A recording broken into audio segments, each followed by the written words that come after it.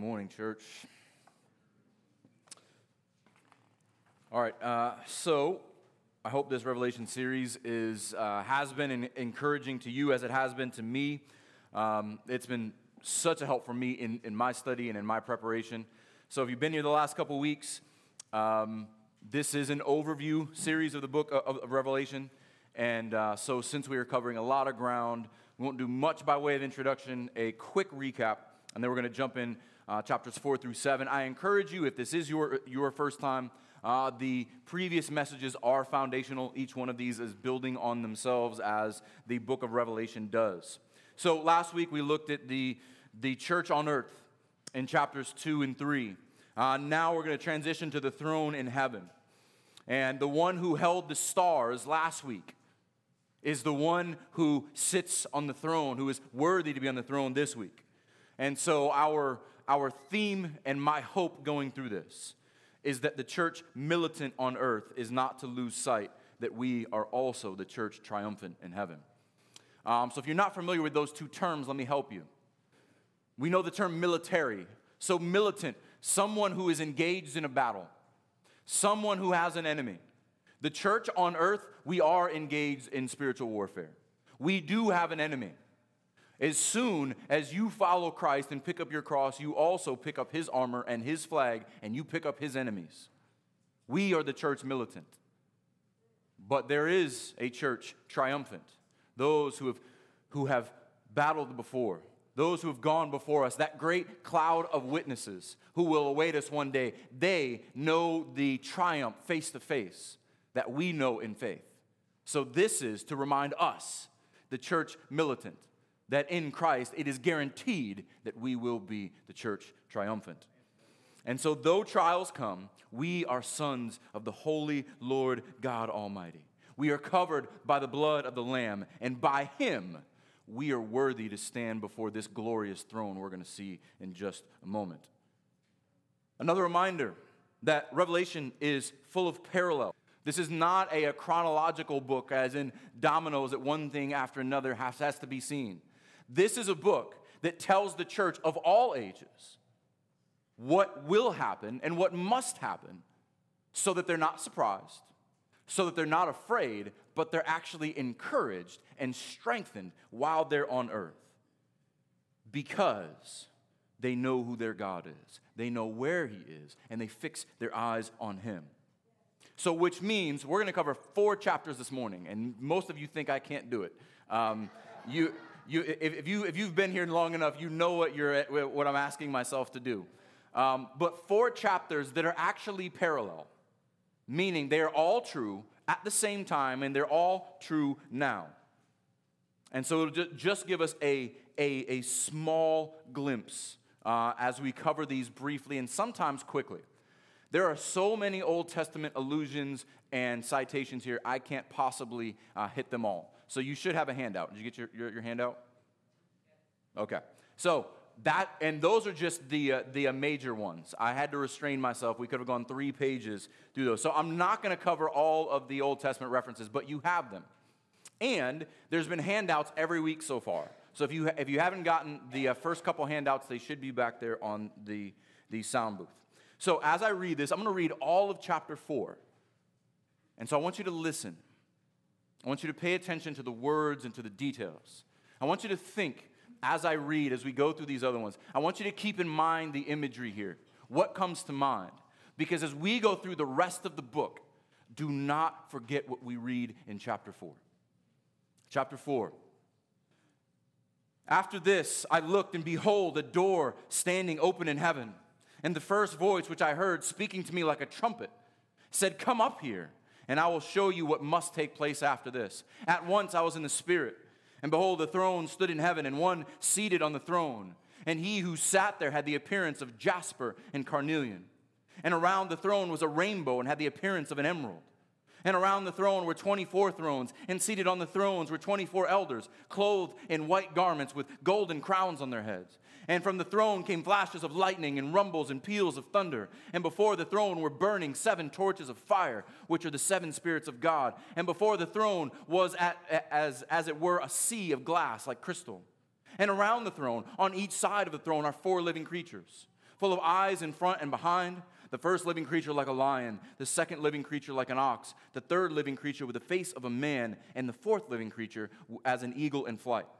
And the four living creatures, each of them with 6 wings, are full of eyes all around and within. And day and night they never cease to say, Holy, holy, holy is the Lord God Almighty, who was and who is to come. And whenever the living creatures gave honor and glory and honor and thanks to him who's seated on the throne, who lives forever and ever, the 24 elders fall down before him who is seated on the throne and worship him who lives forever and ever. They cast their crowns before the throne, saying, Worthy are you, Lord, our Lord, and God, to receive glory and honor and power, for you created all things, and by your will they existed and were created. And all God's people said, Amen. Let's pray. Lord, may we never forget that when we come before you in prayer, your throne of power and might also is a throne of grace for us. When we forget how powerful you are, how good you are, we forget your omnipotence, your omniscience, help us to remember your throne. That the most glorious things man has ever set his eyes on worship you. Because you are worthy of all glory and honor and praise. And Lord, we ask this morning that you be glorified in our time together. That the words and the prayers of your saints would be a sweet incense at your feet. That you would find pleasure in our hearts because of your Son. That your Spirit would work in us. Remind us of the truths of Christ, to see him, to glorify him, and to use us as light in a dark world. That as your kingdom of priests, we would intercede for the world around us. That we would bring the people before this holy God, that they may fall before him and worship. And would we never grow tired of worship? Because we look forward to the day when we can see you, walk with you, know you, and worship you forever. And we will never grow tired there. And we can only do that and go there because of our Lord Jesus Christ. And it's in his name we pray. Amen. So, chapter 4, I wanted to read all of it because it's full of so much imagery. And I'm going to kind of quickly move through the imagery here, but here's what I want you to keep in mind. Each one of these details is like a brushstroke. And so we can easily get caught up in one brushstroke or another, but there's this glorious, majestic painting that John is trying to explain to us. And John is in way over his depth here. Any one of us who saw the glory of God in heaven would not be able to put it into words that were intelligible. And so through the Spirit, John has given us these details. And so I just want you to not get overwhelmed in the details, but I just want you to see how they build on one another, how they complement one another, the sights and the sounds and the images. First thing I want you to notice, he notices a door. We looked at this last week. There's a door, there's an opening. Jesus told us any door he opens, no one can shut. Any door he closes, no one can open. And John is given a door to the throne room of God. And then these incredible words, come up here. And a sound like a trumpet. Last week we talked about trumpets being for announcing, proclaiming. When God speaks, it sounds like a trumpet. And God says, come up here. Can you imagine? John on this prison island is drawn in the Spirit with his eyes to see and ears to hear before the very throne of God. And he's trying to write this down for us. This is what we're about to walk through. So as we get into the symbolism in the next couple chapters, a lot of what we'll read in Revelation parallels the details, but also the language and the style of the prophets. The prophets are trying to describe things too glorious for human words, and that's what we're going to try to do. So just know we can't do it justice. I can't do it justice. We could spend years talking about how glorious God is and still fall short. This also is like prophetic dreams. We've seen Daniel and Joseph, who have these images that on first glance don't make sense. They're seeing statues, and they're seeing trees, and they're seeing hands, and what is going on here? And to those without ears to hear, this is nonsense. It's gibberish. But as Jesus told us, the same purpose in his parables, these are for those who have ears to hear. So brothers and sisters, if you are in Christ, I want you to listen with ears to hear, see with eyes to see. And if you are here this morning and you are in opposition to Christ, this is going to sound crazy and you're going to dig your heels in even further. And I pray that the Lord convicts you and humbles you in your self-righteousness, because no one can stand boldly before this throne unless the Lamb goes before him. So, as we transition into the throne, again, a lot of symbolic and informative details. So let's just run through them.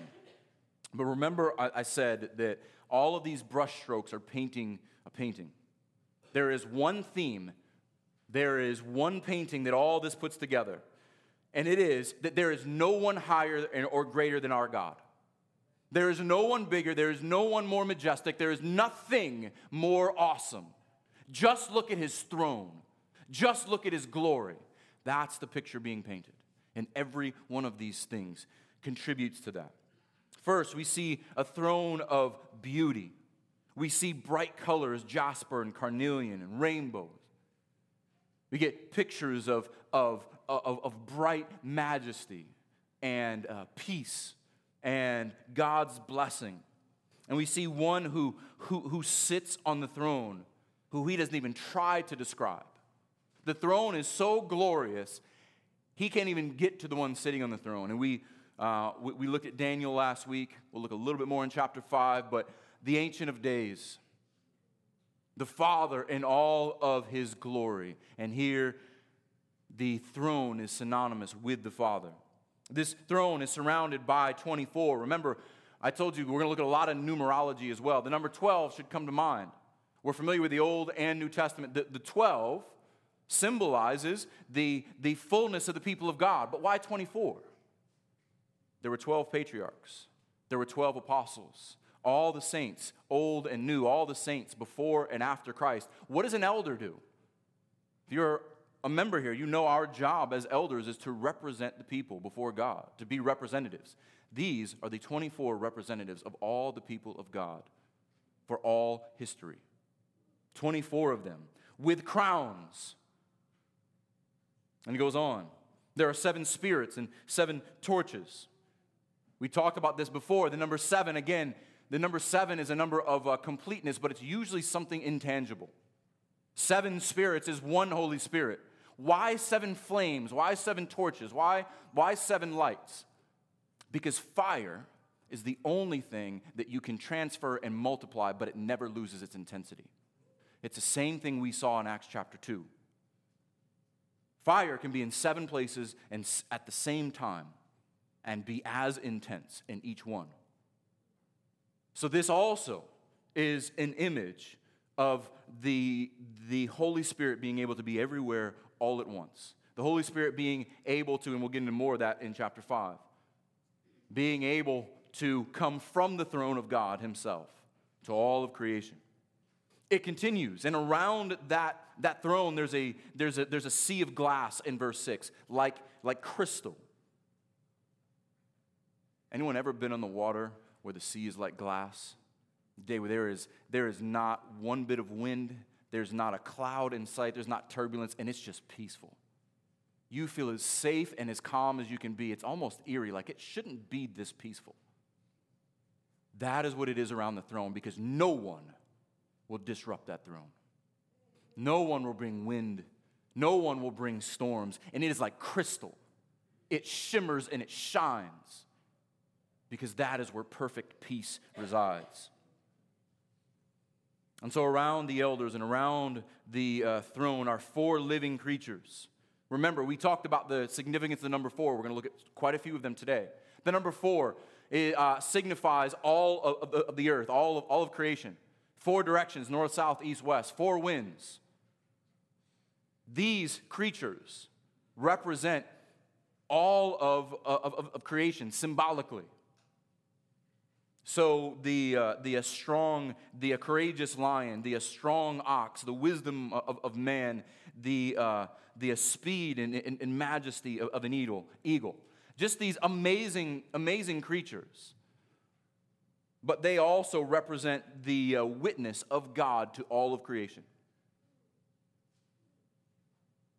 Elsewhere in the Old Testament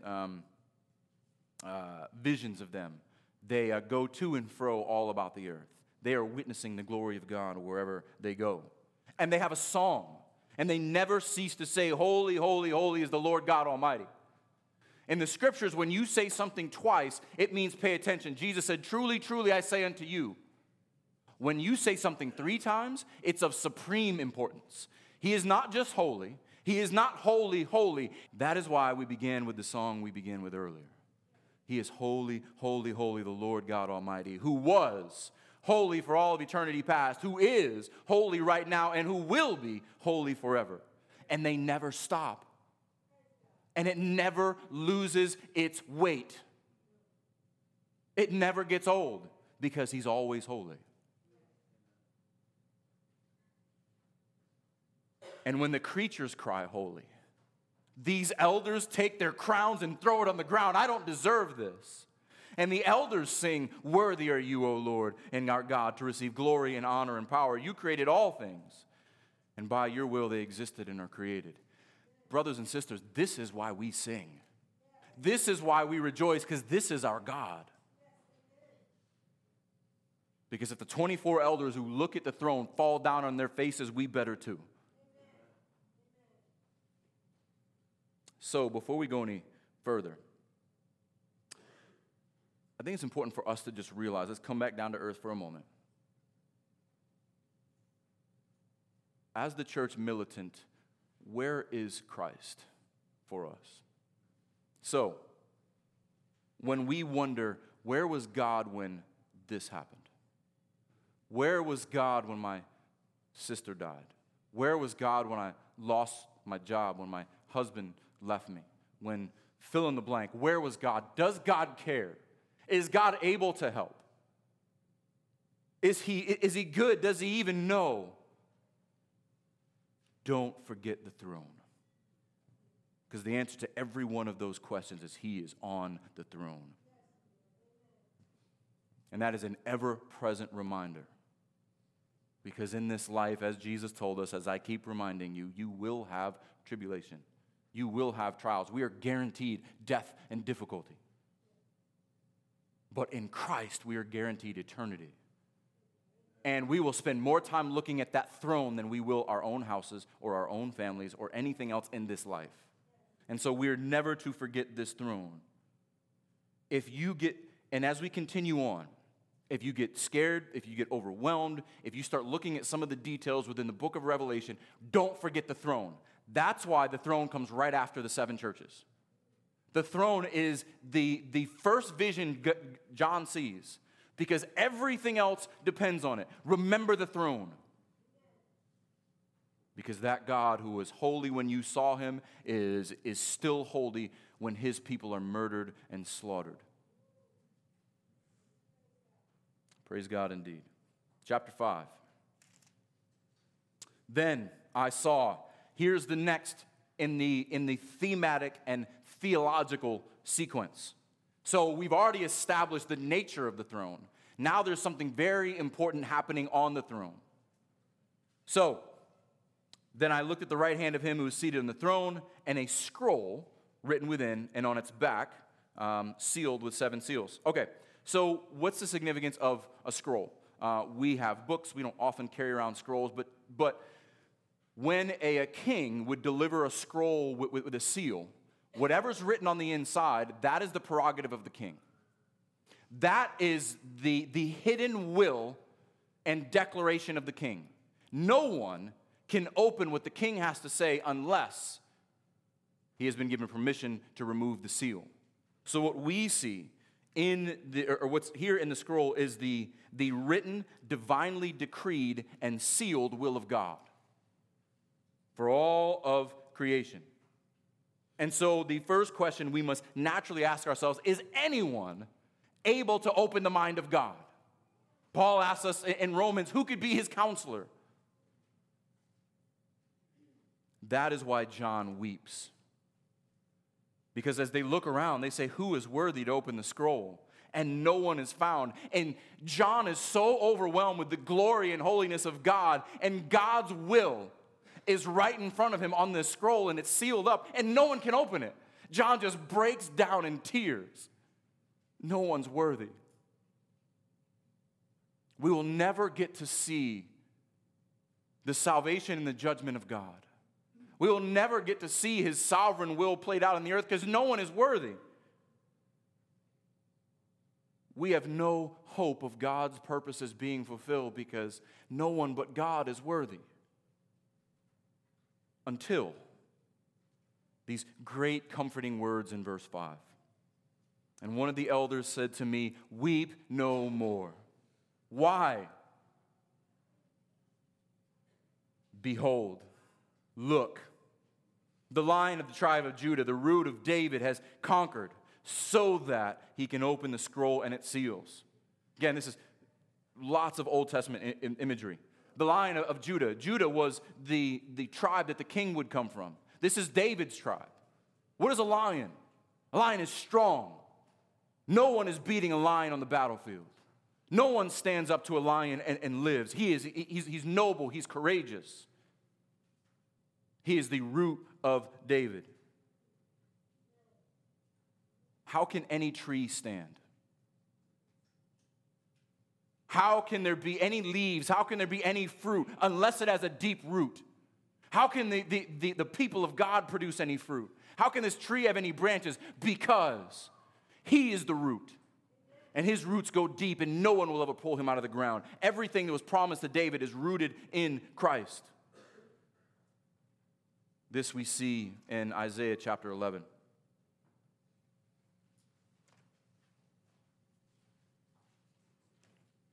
Isaiah 11, verse 10.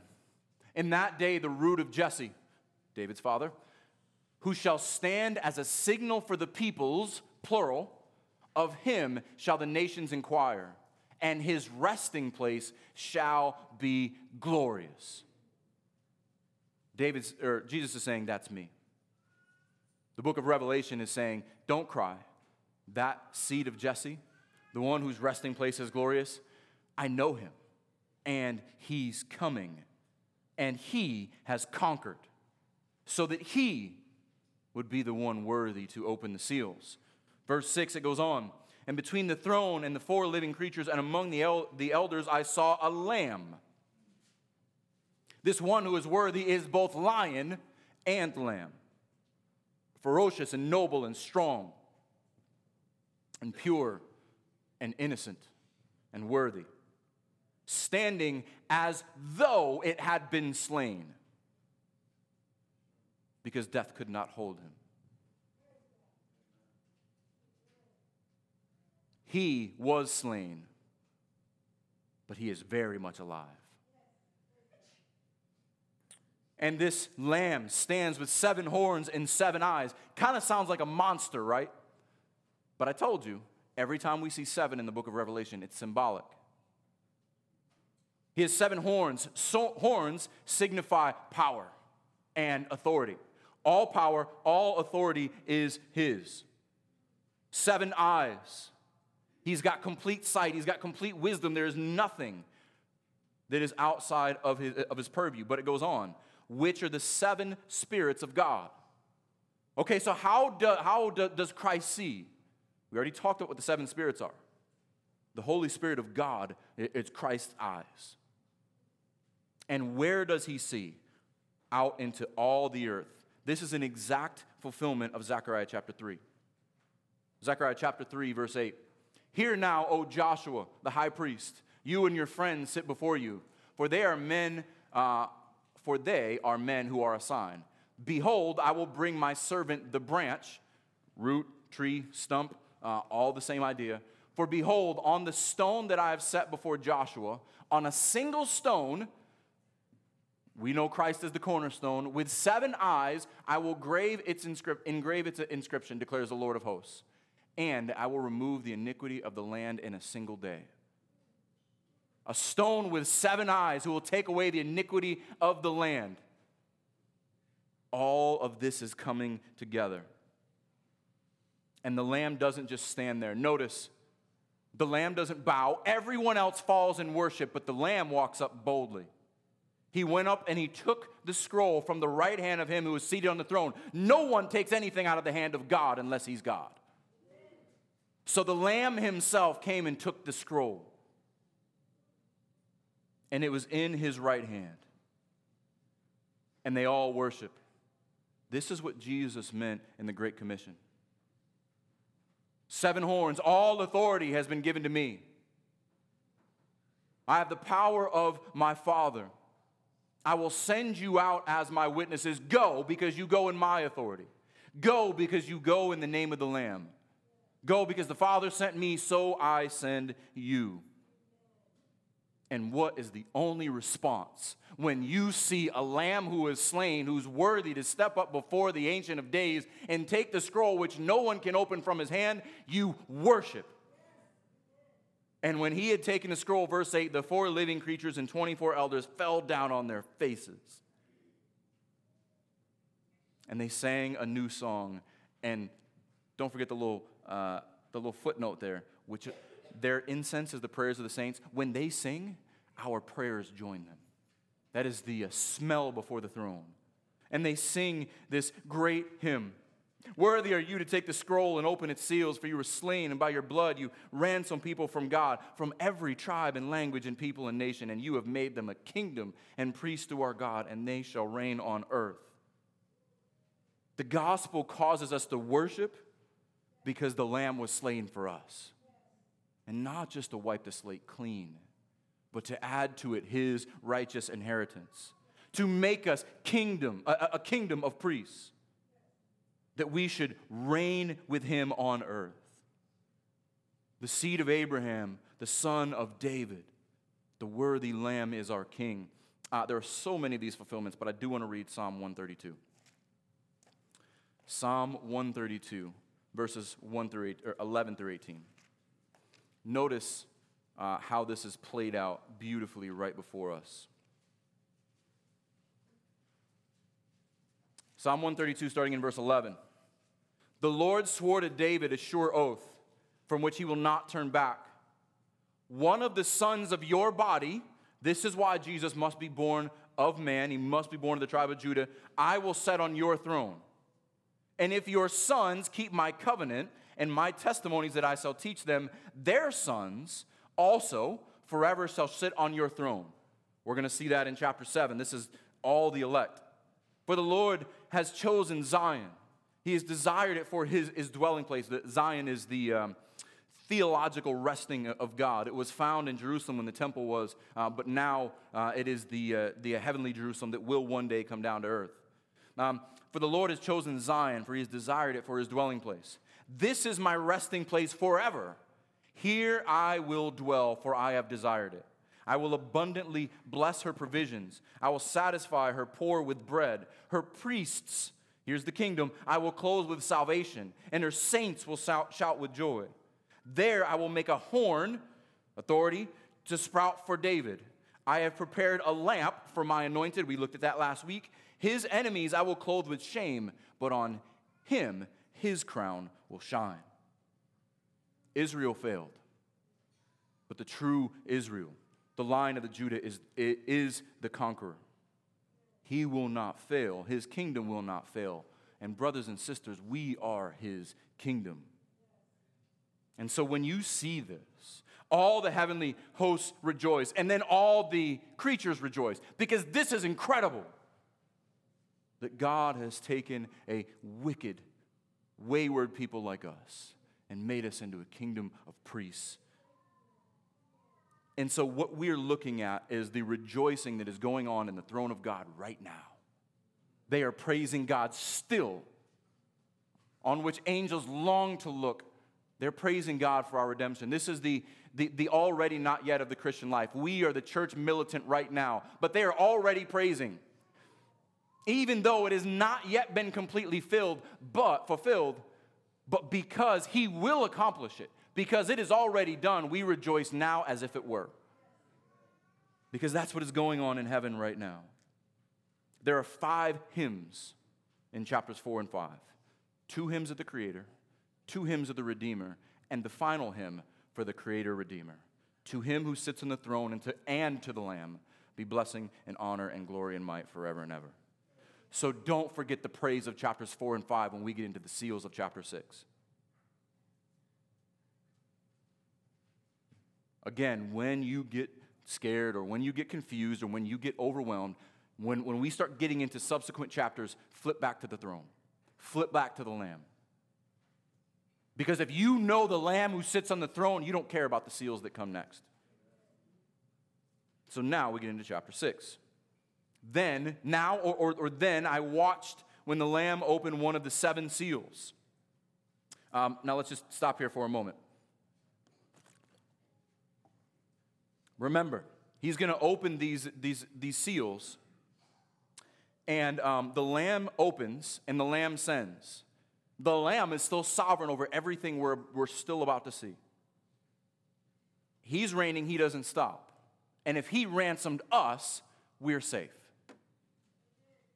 These seals may affect us for a time, but they have no lasting effect on us.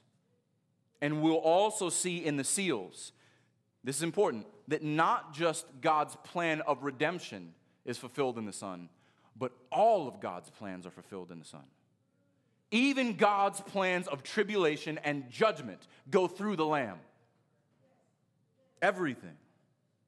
And so we're going to address detail because we need to come to it with a remembrance of the throne and the Lamb. And here's the temptation. This will be good as we go through the rest of the book of Revelation. There is a temptation to get lost in the details. Remember last week I talked about the forest in the trees. If you're so close to the tree that you are peeling the bark off and looking at everything, you miss the beauty of the forest. But let's use our same painting analogy. Anyone ever seen a Monet painting? Now, Monet is renowned, but you have to look at Monet from a distance. If you get very close to a Monet painting, you're going to be like, why is this guy putting red and blue in the grass? I know grass is green. All of us, when we learned to color as kids, we picked up a crayon. First thing we do, I'm going to get the green crayon for the grass. Monet? No. Monet begins with blues and reds. And if you get so close to it, you're like, this guy doesn't make any sense. But then you begin to pull back.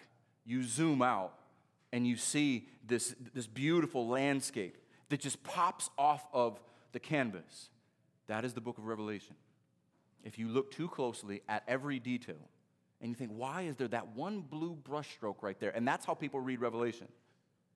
If they don't back up and see God is painting this masterpiece, things that seem out of place for us because we're not creative enough are exactly where they're supposed to be in the book. And also, as we get into the trumpets and the bowls that come on, there's a temptation to say, well, these seals, these trumpets, these bowls, they're tied to one event in history. But again, remember we said this is a book for the church age.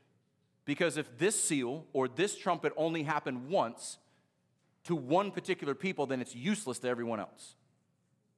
But this is what the church can expect in all places, in all times. These seals, they're not good things. But if you're in Christ, you're a conqueror. So that means what God does is ultimately for your good. And so these seals are for the pruning of the church, removing those who are not truly in the church, for the refining of the church, to test and sanctify us, to judge the world and those who are false within the church. But it's also to inform and encourage and strengthen the church, because all of this purification makes us more worthy.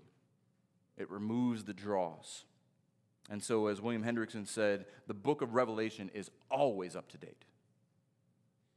We don't look for it to be fulfilled in the future. We don't wonder if it was fulfilled in the past. It is always being fulfilled. Because this is the nature of Christ's enemies who are coming after Christ and his bride until he puts the final one under his foot. So let's get into the seals. As we talked about the scroll and the seal, the seals, a wax imprint that holds the paper shut. And so these are symbols of God's decree and his direction. These will take place until Christ returns. But these are told from the perspective of the church. It's going to affect all of humanity, but it's told from the perspective of the church. And it's told through 4 horses, or more particularly 4 riders on 4 horsemen. You probably heard of the 4 horsemen of the apocalypse. So the apocalypse, when people hear that, oh, it's these 4 guys who are going to come out right before the end. Apocalypsis, the same word we used earlier, Revelation. These are 4 horsemen, as we'll see in a moment, who are always roaming the earth. I'll just say it now. Zechariah 6, it's one of your references in there. Zechariah sees 4 horsemen, and he sees 4 chariots of 4 horses. They are strong, and they always roam and patrol the entire earth. That's what these 4 horsemen are. And it is the Lamb who opens the seals and sends out the will of God. And so these horsemen, these are warriors. So in the Bible, horses are imagery just like donkeys are. You use donkeys for working, and you use horses for warring. Horses only come out when it's time to fight. When a horse comes out, you're not going to be happy to be on the other end of it. These are not cowboy movies. Well, maybe they are. First seal. This is the most debated one, and this one's a little tricky because he's on a white horse. And so people wonder, is this Christ? And that would be the natural inclination. That was my first inclination. But it's helpful to know the context, but it's also helpful to know, remember I said, if you don't understand the Old Testament, you're not going to understand Revelation. Just to address that very quickly. So we read in the first one, a white horse, and its rider has a bow and crown, was given to him, and he came out conquering and to conquer. Man, that sounds like Christ. But remember, it is the Lamb who opens the seal. It is the Lamb who sends out. But that same language in look at chapter 13. Chapter 13, verse 7. Remember I said that Christ's people are called conquerors, but he's also given authority to his enemies to conquer for a time. Chapter 13, verse 7. Also it was allowed to make war on the saints and to conquer them. And the authority, crown, bow, the symbolism here of a war or a killing, was given it over every tribe and people and language and nation. This is speaking about the beast here, who has authority over every tribe, people, language, and nation, and all who dwell on the earth will worship it. We'll get to the nature of the beast in a couple weeks. Everyone whose name has not been written before the foundation of the world in the book of life and the Lamb who was slain. So here's the key to the Old Testament understanding in this text. When you look at Ezekiel, they're in your notes, and when you look at Zechariah, there are 4 judgments. All of the seals, all of the trumpets, all of the bowls are all judgment.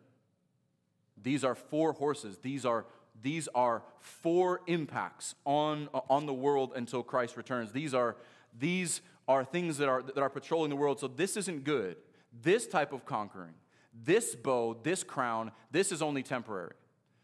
Christ is not riding on a white horse now. How do we know that? Let's go to chapter 19.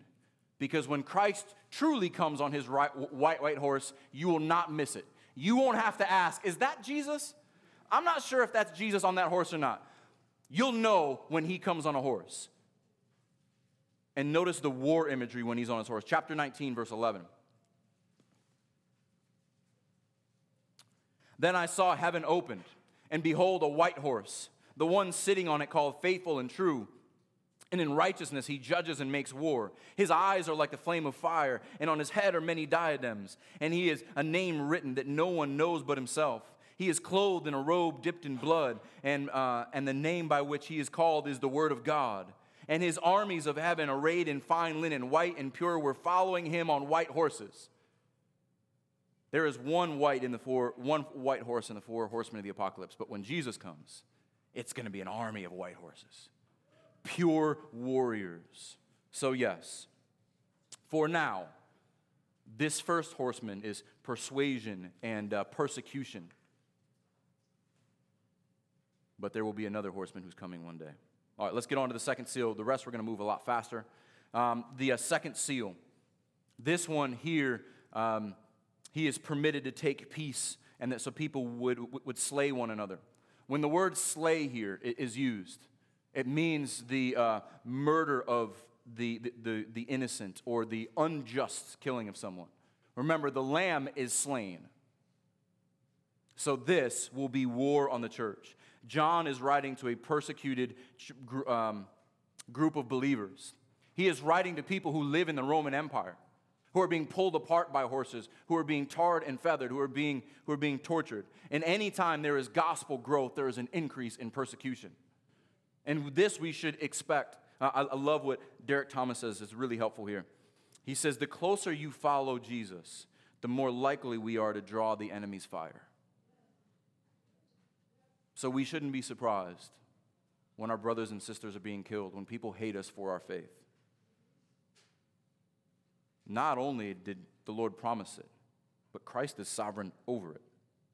The third one, scales. Here you see economics, that basically a day's labor is going to be needed for one loaf of bread. Inflation is promised. Hunger and economic hardship are promised to the church.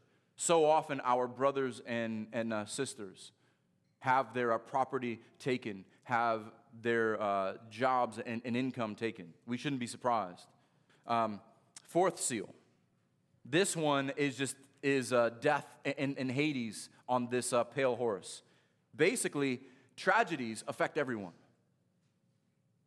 Death is guaranteed. Christians are not immune from this. There's going to be pestilence. There's going to be wild beasts. By the way, these are the four judgments that Ezekiel saw. And then so when we get to the next one, you're like, man, this is kind of discouraging. I love the book of Revelation because you might get discouraged for a few verses, but then there's encouragement right in the next verse. Fifth seal, verse 9. I want to read this, though. When he opened the fifth seal, I saw under the altar the souls of those who had been slain. Remember, here's that slain word again. For the word of God and for the witness that they borne. They cried out with a loud voice, O sovereign Lord, holy and true, how long before you will judge and avenge our blood on those who dwell on the earth? Then they each were given a white robe and told to rest a little longer until the number of their fellow servants and their brothers should be complete, who were to be killed as they themselves had been. So what do we need to know here?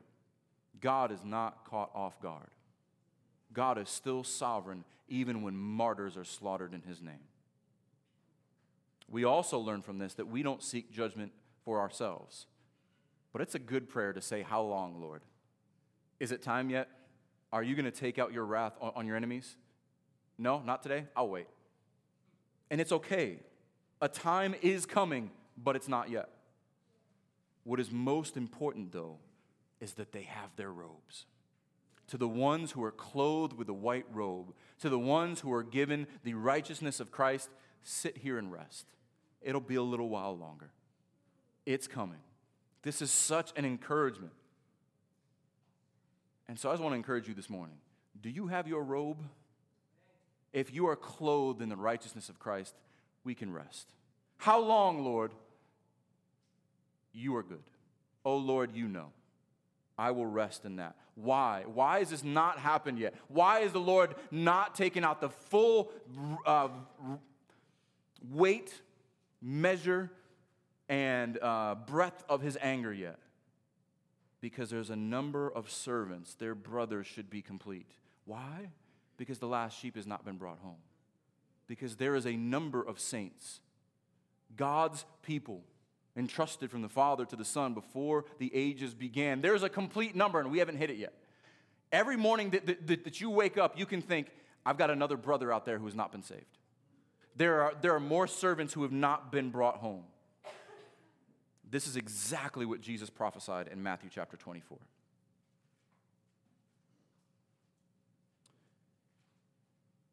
So let's put all this in perspective. The Olivet Discourse is usually confusing to people. But notice, this is exactly what we're seeing here in these seals. Matthew 24:6. And you will hear of wars and rumors of wars. See that you are not alarmed, for this must take place, but the end is not yet. For nation will rise against nation, and kingdom against kingdom. There will be famines and earthquakes in various places. We've seen all this so far. All these are but the beginning of birth pains. Then they will deliver you up for tribulation and put you to death. That's what we saw in the fifth one. They were martyrs are being killed. And you will be hated by all nations for my name's sake. And then many will fall away and betray one another and hate one another. And many false prophets will arise and lead many astray. And because lawlessness will be increased, there's going to be, we talked about this, there's going to be an increase in wickedness until Christ returns. The love of many will grow cold. But the one who endures to the end will be saved. To the conqueror, there is salvation. But notice the evangelistic motive for all this. And the gospel of the kingdom will be proclaimed throughout the whole world as a testimony to all nations. And then the end will come. Same thing we're seeing in Revelation. But to the world, there will be a day of judgment. That's what we see in the sixth seal. The sixth seal, just go down to the very end. Verse 16 and 17, there's mountains and rocks falling. This is all symbolic. The people are hiding their face from him who is seated on the throne and from the wrath of the Lamb. And the great day of the wrath has come. And this great question, who can stand? Who can stand? The answer to the question is in the very next chapter. After this, we get the answer of who can stand. Remember, 4 symbolizes the entire creation. Before we had 4 horses, now we have 4 angels. I saw 4 angels standing in the 4 corners of the earth, holding back the 4 winds of the earth, that no wind might blow on earth or sea or against any tree. Think about that. Because of God's common grace, there is not one breath, not one leaf that blows on a tree apart from his sovereign command. Because his angels hold all of creation in its balance. But it goes on. There's the seal of the living God. Look at verse 3. Do not harm the earth or the sea or the trees until we have sealed the servants of our God on their foreheads. Same kind of idea with a seal. It is held, it is imprinted. So what's the picture here? The final judgment, it has not come. Just like there are 4 horses of tribulation, there are 4 angels who are holding back the final judgment. Why? Because of the full number of the saints. Because of those who will have the seal on their forehead. This should make us think of the imagery in Egypt. How was it that Israel was saved? There was blood that covered them. They were sealed with redeeming blood. This is the redemption of the full number of converted saints. The blood of the Lamb by saving faith. The exact same imagery is in chapter 14. Quickly go to chapter 14. All the same imagery. Remember, we said that this is not chronological. These are different visions of the same events from different perspectives. And he looks upon Mount Zion, verse 1, and he stood the Lamb with the 144,000, and his name and his Father's name written on their foreheads. And they're like a roar of many waters, and they're singing a new song, and all these beautiful things. We'll get there in a couple weeks. So when we get to the 144,000, again, if you try to interpret this literally, a lot of foolish people get themselves in a lot of trouble over this. But let's do the math. Get your calculators out if you need. How do we get to 144,000? Well, you take 12. What does 12 signify? Fullness of the people of God. And then you multiply it by 12. Fullness of the people of God in the Old Testament, fullness of the people of God in the New Testament. And then you multiply it by 1,000. What do we say 1,000 was? It's just something representing a big number. To the Lord, a day is 1,000 years, and 1,000 years is a day, symbolizing a huge number. 12 times 1,000 is 144,000. This large number of all saints from all places and all times. This Also, if you read through the book of Numbers, and most of you in your yearly Bible plan get stuck in the book of Numbers, but here's where Numbers is helpful. Because when anyone know what happens when they list off the number of people in each tribe? What are they getting ready to do? They're getting prepared for war. These are enlisted men. This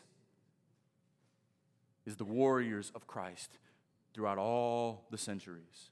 And they are the ones sealed. Everyone in Christ who has the name of their Father on their forehead. And if you're still unsure of who they are, again, a big number you can't count, it's expanded upon in the next verse. After this, in addition to this, verse 9, I looked and behold a great multitude that no one could number, from every nation, from every tribe, and people and language, standing before the throne and before the Lamb. We've come full circle again. Here we are with the Lamb and the throne and this great gospel harvest, the fullness of the church, and crying out with a loud voice, salvation belongs to our God who sits on the throne and to the Lamb. And all the angels were standing around the throne and around the elders and the four creatures, and they fell on their faces before the throne and worshiped God. The same elders, the same creatures who are worshiping in chapter 4 and chapter 5 are now worshiping because the saints have been brought in.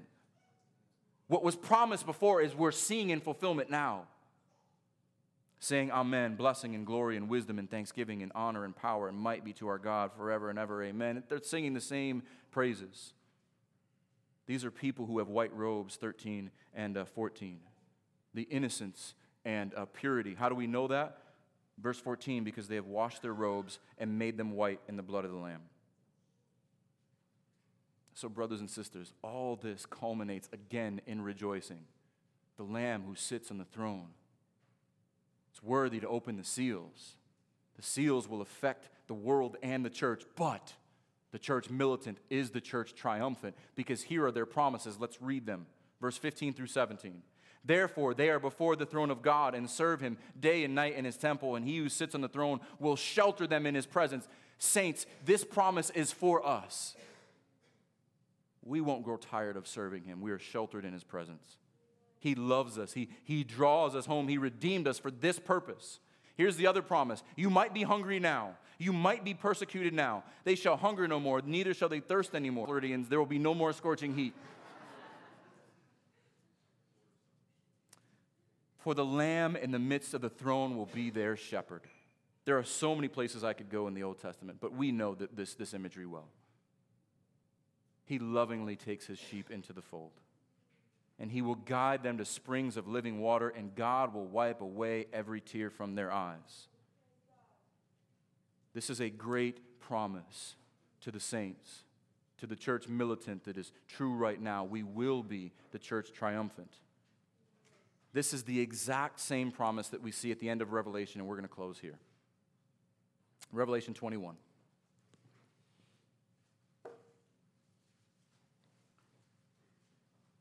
Remember, these are the same themes shown again and again and again.